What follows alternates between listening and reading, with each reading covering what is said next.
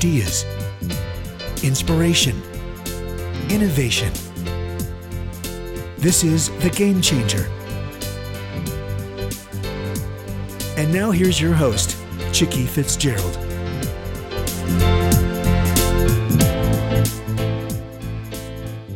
Good afternoon. This is Chicke Fitzgerald, and we are going to be talking today to Steve Lishansky. And Steve, gosh, he has done so much, but this particular book is called The Ultimate Sales Revolution: Sell Differently, Change the World. And this is a topic that is so near and dear to my heart because it is my personal pain point in my tech company. And Steve has promised me that this is going to be life-changing for me. So I am so excited to introduce Steve to you.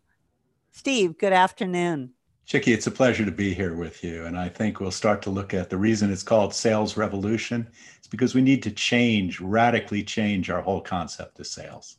Well, I can't wait to dig into that. But first, I always like to give the backstory of my guests. And Steve, you've got just a very interesting history. So why don't you just walk us through what got you to be the man that you are today? Because I think, it really is the man behind the book that our guests are interested in.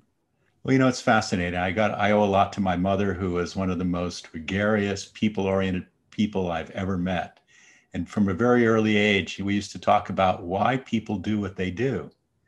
And so from a very early age, I've always been interested in what makes people successful in whatever form that success takes. It's not just who makes money, but who's happy, who's making a difference in the world, who's contributing. And I've studied that over the years. I've met some truly great masters. And to me, a master is somebody who changes the whole field of play. So I went to study with one guy for 6 years who taught me how to think. And what I mean by think is be able to observe the phenomena, observe what's really going on, not just make up stories about it. We know how powerful stories are because they touch us, but the reality of what's actually going on is so important. So just being a student of what makes people do what they do. I did it in business. I ran companies. People are really amazed to know what I did because I used to run gift and toy companies. We used to sell what's known as tchotchkes, glow-in-the-dark stars that go on the ceiling, little gelatin capsules that you drop in water, out pops foam animals, teddy bears, and dinosaurs. So I built a $10 million business and then managed to blow it up. And it wasn't me. The bank called our loan for no good reason other than they were under pressure. So it gave me a lot of options to choose. And I'd always told my friends, what I really want to do is be part of the transformation of how leadership in business is done. And, having told them that for 10 or 15 years, they said, just let us know when you do it. And that was my opportunity. So I started my consulting company in 1992 as an executive coaching company when nobody knew what that meant. Because I said, what do you do? Right. I'm an executive coach. And back then everybody saying, executive coach, what's that? And within a few years, people started saying, oh, executive coach, I know what that means. No, you don't know what I mean. So what I do now is I partner with my clients to create extraordinary results. And, a lot of the study of what makes things work, I talk about interpersonal effectiveness has always been one of my favorite things. I love people. I love the connection that we get when we're doing our best work together. And so that's been one of my areas of expertise and study. And this book is actually about one of the three dimensions that I work with leaders on. I call it the three dimensions of leadership effectiveness: personal effectiveness, interpersonal effectiveness, organizational effectiveness. This book is about the interpersonal effectiveness and the principles that drive that, which are at the heart of all sales, but also all relationship. Right. So you in your introduction talked about why we need a revolution. And, I think right now at this particular moment in time, there are a lot of things at play. And in our pre-call, I was explaining to you that my company, which is a travel and event tech company, we were just getting ready to scale right before COVID hit. And, like many, got blindsided by the fact that our core businesses, really relied on a healthy travel and events business. But really, even before that, we had some challenges in the area of sales and everything from getting people to connect with us on LinkedIn, to answering the phone, to, getting to the right person, to, having people just ghost us when we thought a discussion was going really well. And because sales hasn't been or isn't my area of competence, or rather giftedness. I'll just say that. I mean, I think I've certainly over the years, I had a consulting company that started just a few years after yours. And, I sold multi-million-dollar consulting gigs. So obviously I do have some skills in that area, but I really do feel like we need a revolution. So tell me a little bit more about why you took that tack in this book. Well, most fundamentally, I think that sales is one of those areas people recoil at the thought of. You're a good example, Chicke. It's so critical to your business. I call it the heart of a business. You can have the greatest brains around inside an organization, but if the heart's not pumping, the brain's dead in no time. Yep. So sales is really the heartbeat of an organization. But what does it take to be a really successful heartbeat? So we have to break down what sales is.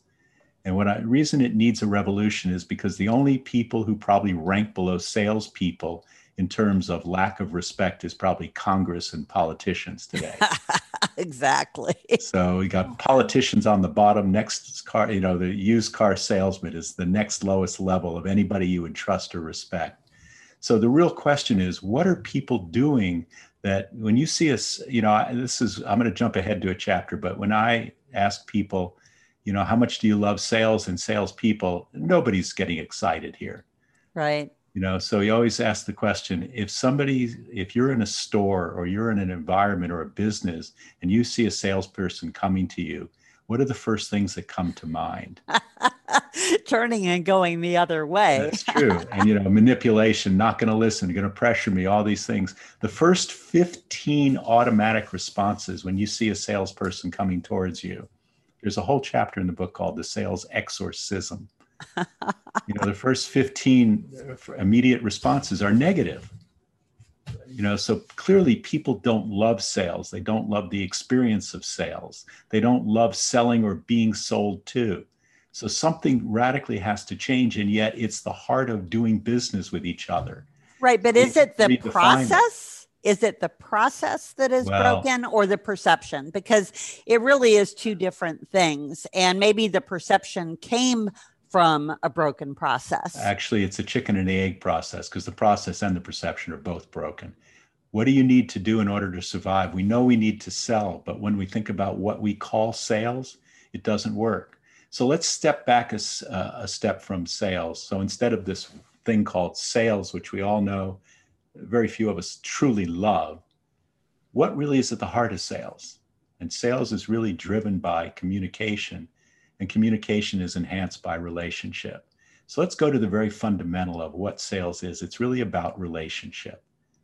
And it's really about the quality of relationship that we have. So I've asked this question around the world. I've worked with people from more than 45 countries. The answers are the same everywhere: Asia, Europe, the Americas, even Australia. So I haven't been in Africa. I've worked with people from Africa, but I haven't been there. I've been there, but I haven't worked there. Let's say that.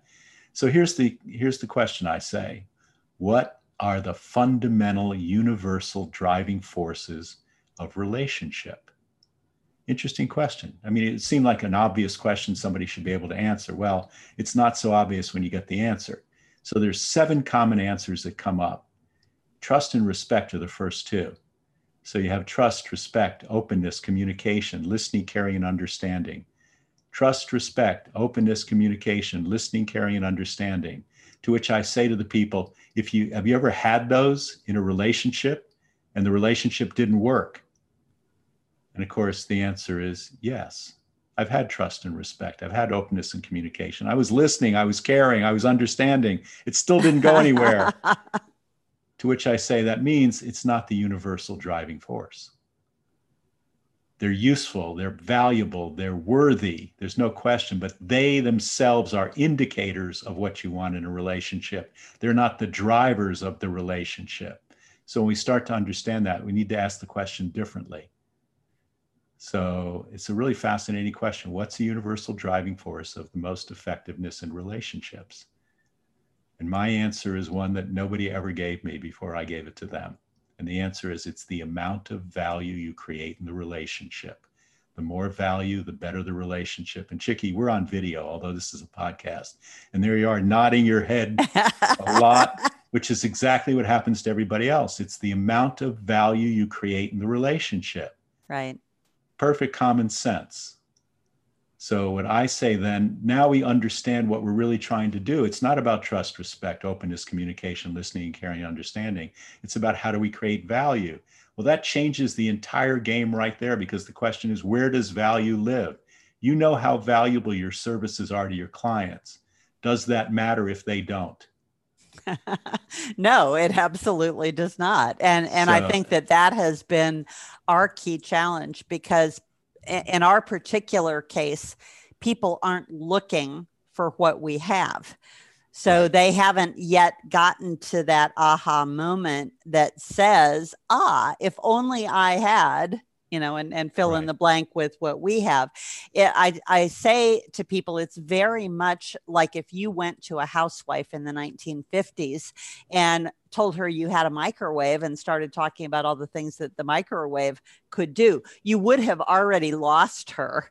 Right. Because what she really knows is that she wants to spend more time with her kids and less time in the kitchen. Right. And she never in a million years would imagine that there would be a little box that you could put your food in that would speed that process up. Right. And we're selling a product that's like that. So, there's obvious miscommunication. So what other sources of miscommunication? Because again, you listed a set of values that we think we need to aspire to. Now, I happen to already believe and embrace the value thing, because one of my favorite books in the whole world is Bob Burg's book, The Go-Giver. Right. Right. And it's actually what caused me to write my book, The Game Changer, which is an allegorical business novel. And it is all about providing more value than you take in payment. Right.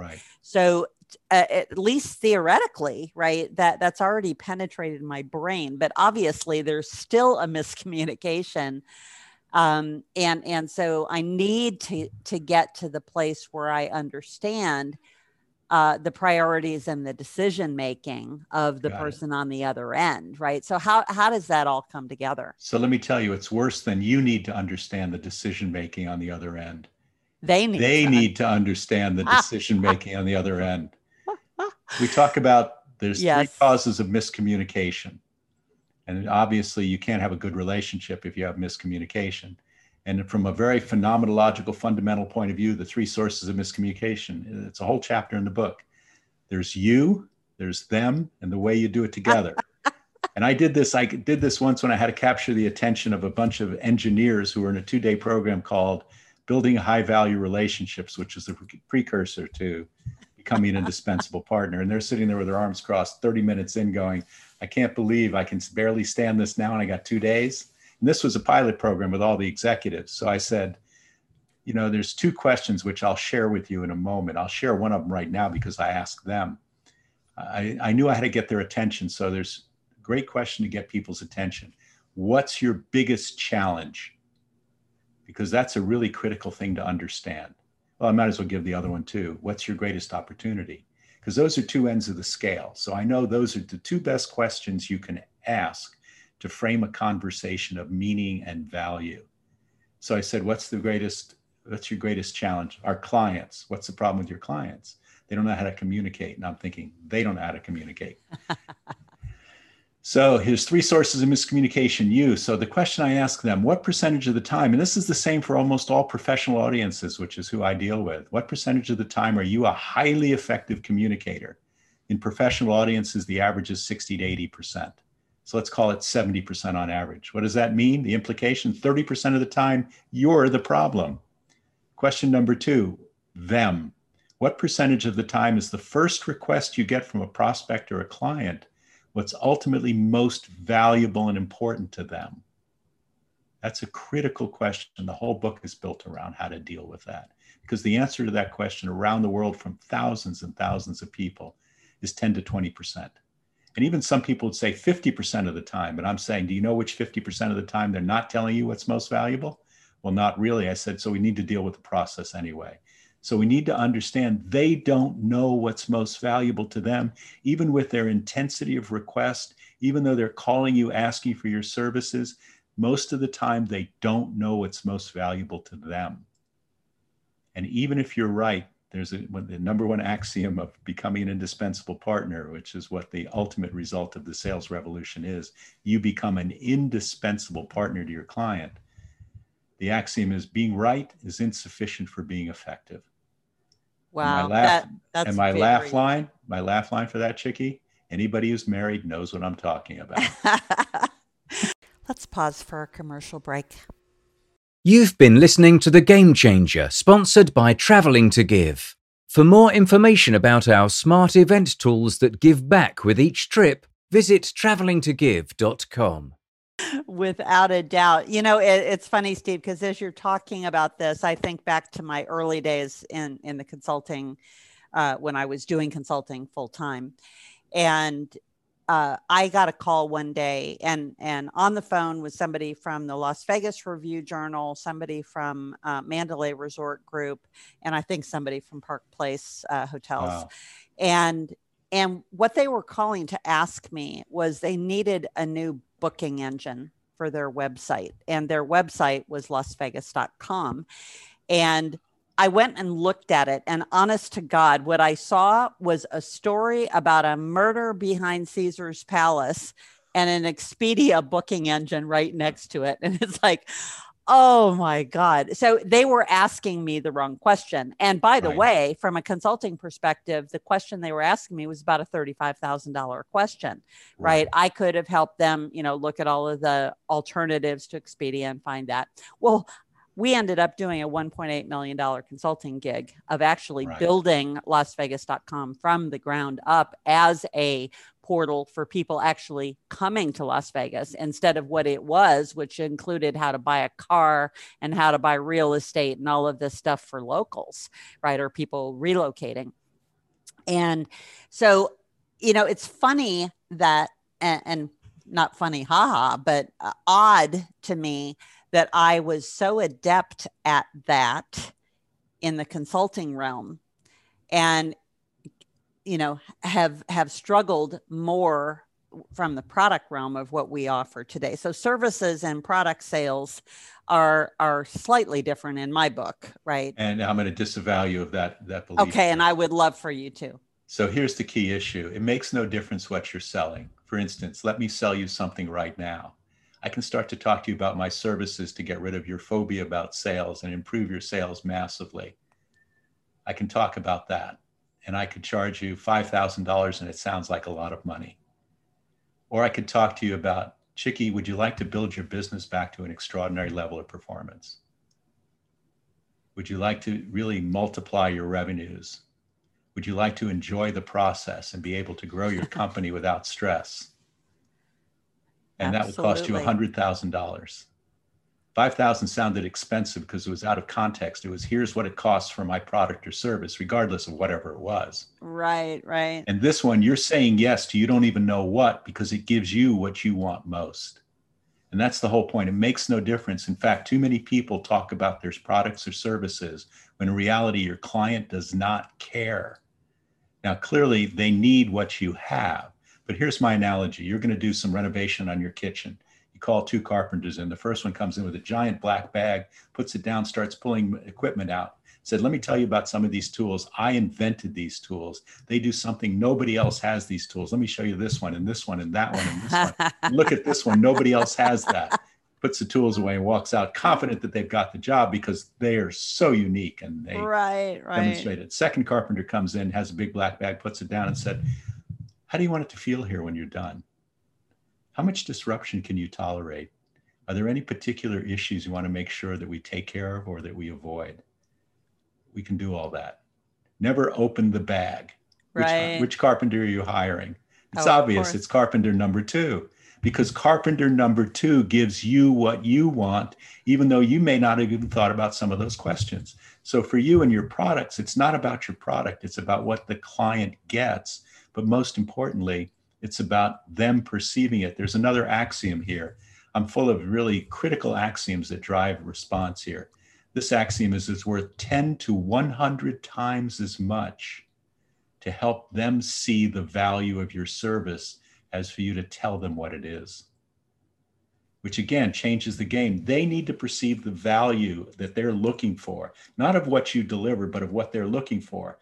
Now, there's two key perception shifts that need to be made in any relationship if you want them to trust you and work with you.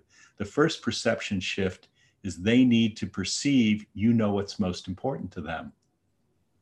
Well, what's the paradox here? Paradox is 90% of the time, they don't know what's most important to them. They just want this. Right, right. And too many people are willing to submit a proposal for this when that is what's needed. So the first order of business is helping them get clear about what's most important, because value lives in their mind. Our fundamental job is to be a facilitator of what's most important to our clients. Because once we do that, we take care of perception shift number 2, which is they need to perceive that you can do something about what's important to them. But here's the problem. Too many people walk in going, I know my business. You're an expert. That's why they hire you, because you're an expert in your area. Right. You know the solution before they know the question. Problem with that, you don't get credit for it. You don't get valued for it. Right. And you start talking about who you've done it with and how much you've done and how good your tools are. And look at these ones I invented. And they hire the next person because you did not address the most fundamental transformation of a relationship, which is you help them get clear about what's most important to them. And in doing so, when you being present, they know you understand what's most important to them. And even more than that, from a point of view of reciprocity, you help them figure out something that they didn't even know themselves. So look how valuable you are before you even charged them a cent. Right. And so that rapport that comes out of that and Right. that engagement is really foundational. And, you know, it starts with listening and not with talking. And it starts with being able to ask questions and facilitate that clarity on behalf. Right. For instance, let me give you another example. I spend a lot of time working with leaders and leadership. So somebody calls me and says, we're looking for a leadership coach or a leadership speaker. And I go, well, they hit the right place. That's exactly what I do. That's not what I say, because they're calling you for exactly what you sell. But what do you ask? My first question is, what are you trying to accomplish? And we start the conversation by shifting it to what's important to them, because they think a leadership speaker, somebody told them to get a leadership speaker. Perfect. I sign up as a leadership speaker, but they didn't get what's most important to them. They got the tool to get them what's most important to them. And until they get what's most important to them, you're just one of 1,000 leadership speakers. But what I do is help them get clear about what they really want. What they really need to do is to improve the communication of their leadership team and build alignment with their organization. So I'm not selling you leadership speaker. I'm selling you alignment of your organization and the ability of your executive team to work together, which is exactly what you talked about doing with 𝗲𝘅𝗽𝗃𝗃𝗃.com, which for some reason you stopped doing with your current business. Right, right. So again, the real question is not what do I have to sell, whether it's product or service makes no difference. When I go out with my clients, when I've trained them in this process, I sell better than they do, including people who've been selling their stuff for 20 years, because I don't need to know how to explain the details and the specifics of a product or service. What I need to do is reveal the client's most important needs and values, and then recognize whether or not I can fulfill on that. They don't care what you do. This is how you hire your doctor, your lawyer, your accountant, your landscape architect, your dentist. Do you go to your surgeon and say, tell me where you studied and what you learned how to do and which instruments you're going to use? People make decisions based on who they can trust to take care of them in an area they don't even know how to make a decision. It's so obvious when you do that parallel, Steve. It is, and I love the kitchen remodel just because we've just gone through it, right? Now we happen to hire our 20-year-old son to do the work, and he did a remarkable job. But I will, from this day forward, remember that anytime I'm talking about the uniqueness of my tools. And again, nobody cares about the uniqueness of your tools. But what they do care about, I mean, the opening story in the book is really about my first Fortune 500 client. And then through a strange series of circumstances, I was brought in. Well, here's the strange circumstance. The guy was supposed to refer me to somebody else. So he says, tell me what you do so I know who to refer you to. And my answer to that, knowing this understanding and principle, is rather than give you a laundry list of services, what are a couple of the most significant issues you're dealing with? And I'll tell you how I'd help you with them. So the 5-minute conversation went to 20 minutes, at the end of which, instead of referring me, says, we need this. I'm in to see his boss 4 days later. I had an hour and 5-minute conversation. They had been researching for 6 months who they were going to work with to produce marketing for an IT organization of a Fortune 500 group. First of all, I never worked with a Fortune 500, but what I do know how to work with, what's the most important? He was looking for a 2 or 3 day training on how to market IT services. And I'm like, let's see, what's the downfall of this? Have you ever had lasting results from a 2 or 3 day training? No. What happens if you fail? We're out of business. I said, I'd suggest something different. Boom. And the next 40 minutes was really about him talking about what he's trying to accomplish, to the point where it was really clear what he needed was to transform his culture and their ability to have conversation with their clients rather than be the expert that goes in, Chicke, I see you got $1.5 million in your budget. Let me tell you what I'm going to do with it, because you don't know enough to make a decision. And they had to change that to a culture where the client could choose whether they wanted to spend money or not. They had 1 year to do it. So right away, reframing the problem, he stood up after an hour and 5 minutes, shook my hand and said, if my people could do with their clients what you just did with me, we'd have no problem. Next thing I know, I just won the biggest contract in my life. And what happened was, and I didn't know anything about IT, and I'd never been in a Fortune 500. And they basically paid to create the program that's now this book. But that was 1994. Amazing. But again, the story is, I didn't need to know his business. I needed him to know what really mattered, and I needed to know if I could solve that for him. But He didn't want to know how I was going to do it. He didn't care. What he cared about is he trusted that I understood the issue well enough, because I was the only one who brought it out in 6 months of researching opportunities. So again, the real key issue is, number one, value lives in their mind. Number two, they generally don't know what they value. 90% of the time, you can be assured if you do what they ask for, you're not giving them enough value to differentiate yourself, much less win the deal. Number three, helping them get clear about what it is, rather than telling them what it is worth 10 to 100 times as much as you telling them what it's worth. And number four, you only say yes when you know you can deliver what they really value. And number five is, they don't care how you do it if you can deliver it. Right. Right.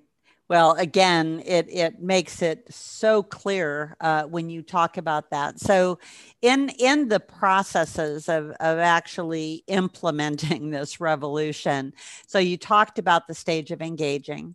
Right. You talked about helping them navigate. So the third piece of this, the stage of aligning. Right. One of the things that we have run into is like what you just heard. Visit 𝗲𝗃𝗃𝗃.com. C-Suite Radio. To really understand this. And again, we haven't done a good job of the framing that we need to do. But getting alignment internally within their organization, quite often they're the ones who create the barrier that says, you're not going to get past me. I'm going to go sell it internally, right? And so the alignment isn't just the alignment of that individual who says yes, right? We get yes about 95 to 97% of the time on a first call. And in fact, they even say, this is a no-brainer. Why wouldn't we do this? I mean, that's a salesperson's dream, right? But then there's this whole thing of internal alignment, whether it's the resources necessary to deploy our solution or the understanding of the priorities. I talked yesterday to the CEO of a community tech company who has a really robust events module. And, I had talked to her about our product, which I realized was absolutely the wrong approach. But what she said was, our clients have never asked for this, right? And I again came back with the story about the microwave and the woman in the 50s. They're not going to ask you for what we have, but would this be valuable to them, which was incremental revenue and donation to their charity of choice and helping the communities that they serve. Right. And then she said, well, we've got a long line of enhancements that we need to do, and this will be at the end of it, and that will be 6 months from now. And so, and unfortunately, I was dealing with the CEO. I try not to do that because when they say no, pretty much you can't get anybody else aligned. Let me interrupt for a second, because when the CEO says no, the real question is they're not saying no to everything. They're saying no to something. I call it a decline rather than a negative. They've declined something. What are the conditions they're declining? What are the conditions they would say yes to? And you're giving them opportunities, support their community, reduce their expenses, increase their impact. The question is, what were his most important objectives? And did those objectives match what would really be valuable to them? Because so many times we know if 90% of the time they're not giving you the real critical issue, we need to help them get to the critical issue. Yes. And I can see now how to use this methodology. And you call it clarifying the conditions of satisfaction. So what gets them to recognize those conditions of satisfaction? So let me talk about it in more colloquial terms. The first stage of engaging means, do we have rapport? Are we connected? Are we having a conversation? Most salespeople and most professionals get that. They know how to connect with their clients. They know where they are, and they know how to get their phone number or their email. The next stage is the one that's neglected, and that's navigating. And navigating to what? Navigating to what's most important. Let's use the analogy of climbing a mountain. We're at the bottom of the mountain. The top of the mountain is the deal. We don't walk straight up the mountain. Switchbacks are how you get up the mountain.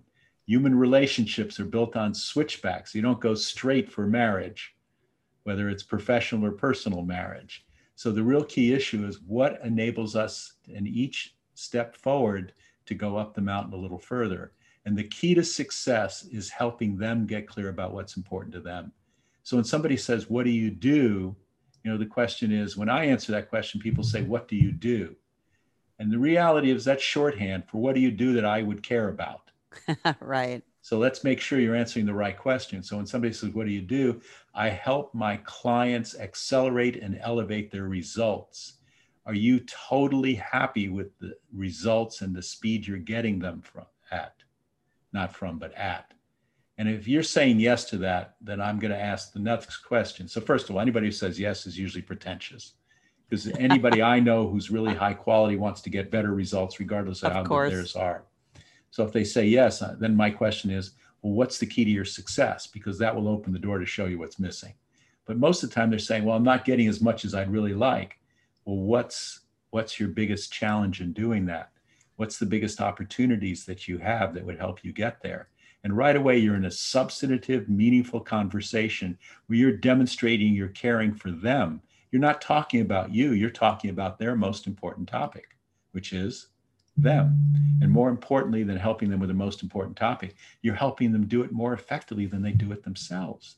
This is proving value before you ever discuss doing something for them. You're doing it right in the first conversation. Too many people have this belief that I need to show you what I do. And once you see it, you can't believe how great it would be for you. Exactly. The reality of it is, show me from my first conversation with you that you can be the ally, the person, the professional, the expert that I can trust in this area that I don't even know how to make a good decision in. And you do that by helping them get clear, not by telling them what they need to know. Well, Steve, it's one of those things that it's so simple that you wonder why it isn't obvious, right? Can I tell you the answer to that, Chicke? Yes. Everybody knows the old 80-20 rule, Pareto's law. I have a new 80-20 rule. I've been using it for 20 years when I made it up. And it goes like this. 80% of success is common sense. Less than 20% of the people are using it. So our job is to be part of the 20% who knows how to use common sense. And again, the real issue is a lot of people can recognize common sense. That's what we're doing today. But when we turn common sense into common practice, extraordinary results show up. Well, on that note, I'd love for you to share with folks how they can get in touch with you. I know that you run the Institute for Sales Innovation, which has been core, to your success. So how can they best contact you or follow you? Well, first of all, phone is always good because it's live and immediate. 978-369-4525. That's 978 in the Boston area.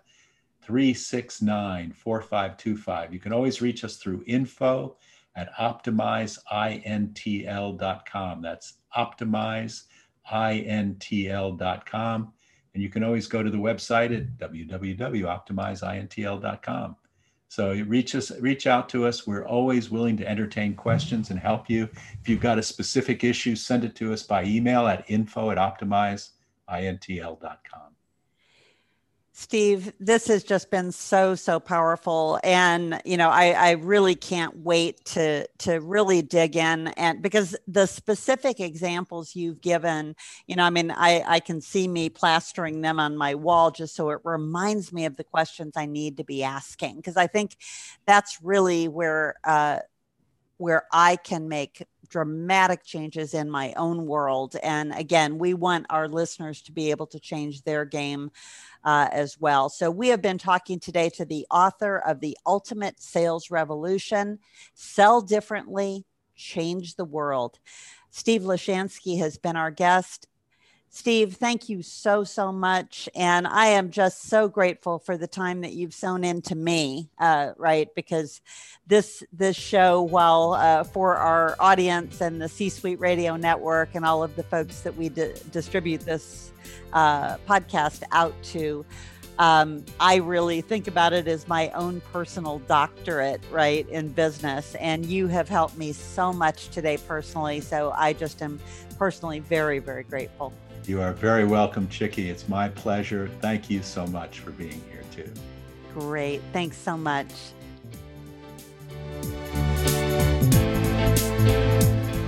You've been listening to The Game Changer. Ideas, inspiration, innovation with Chicke Fitzgerald.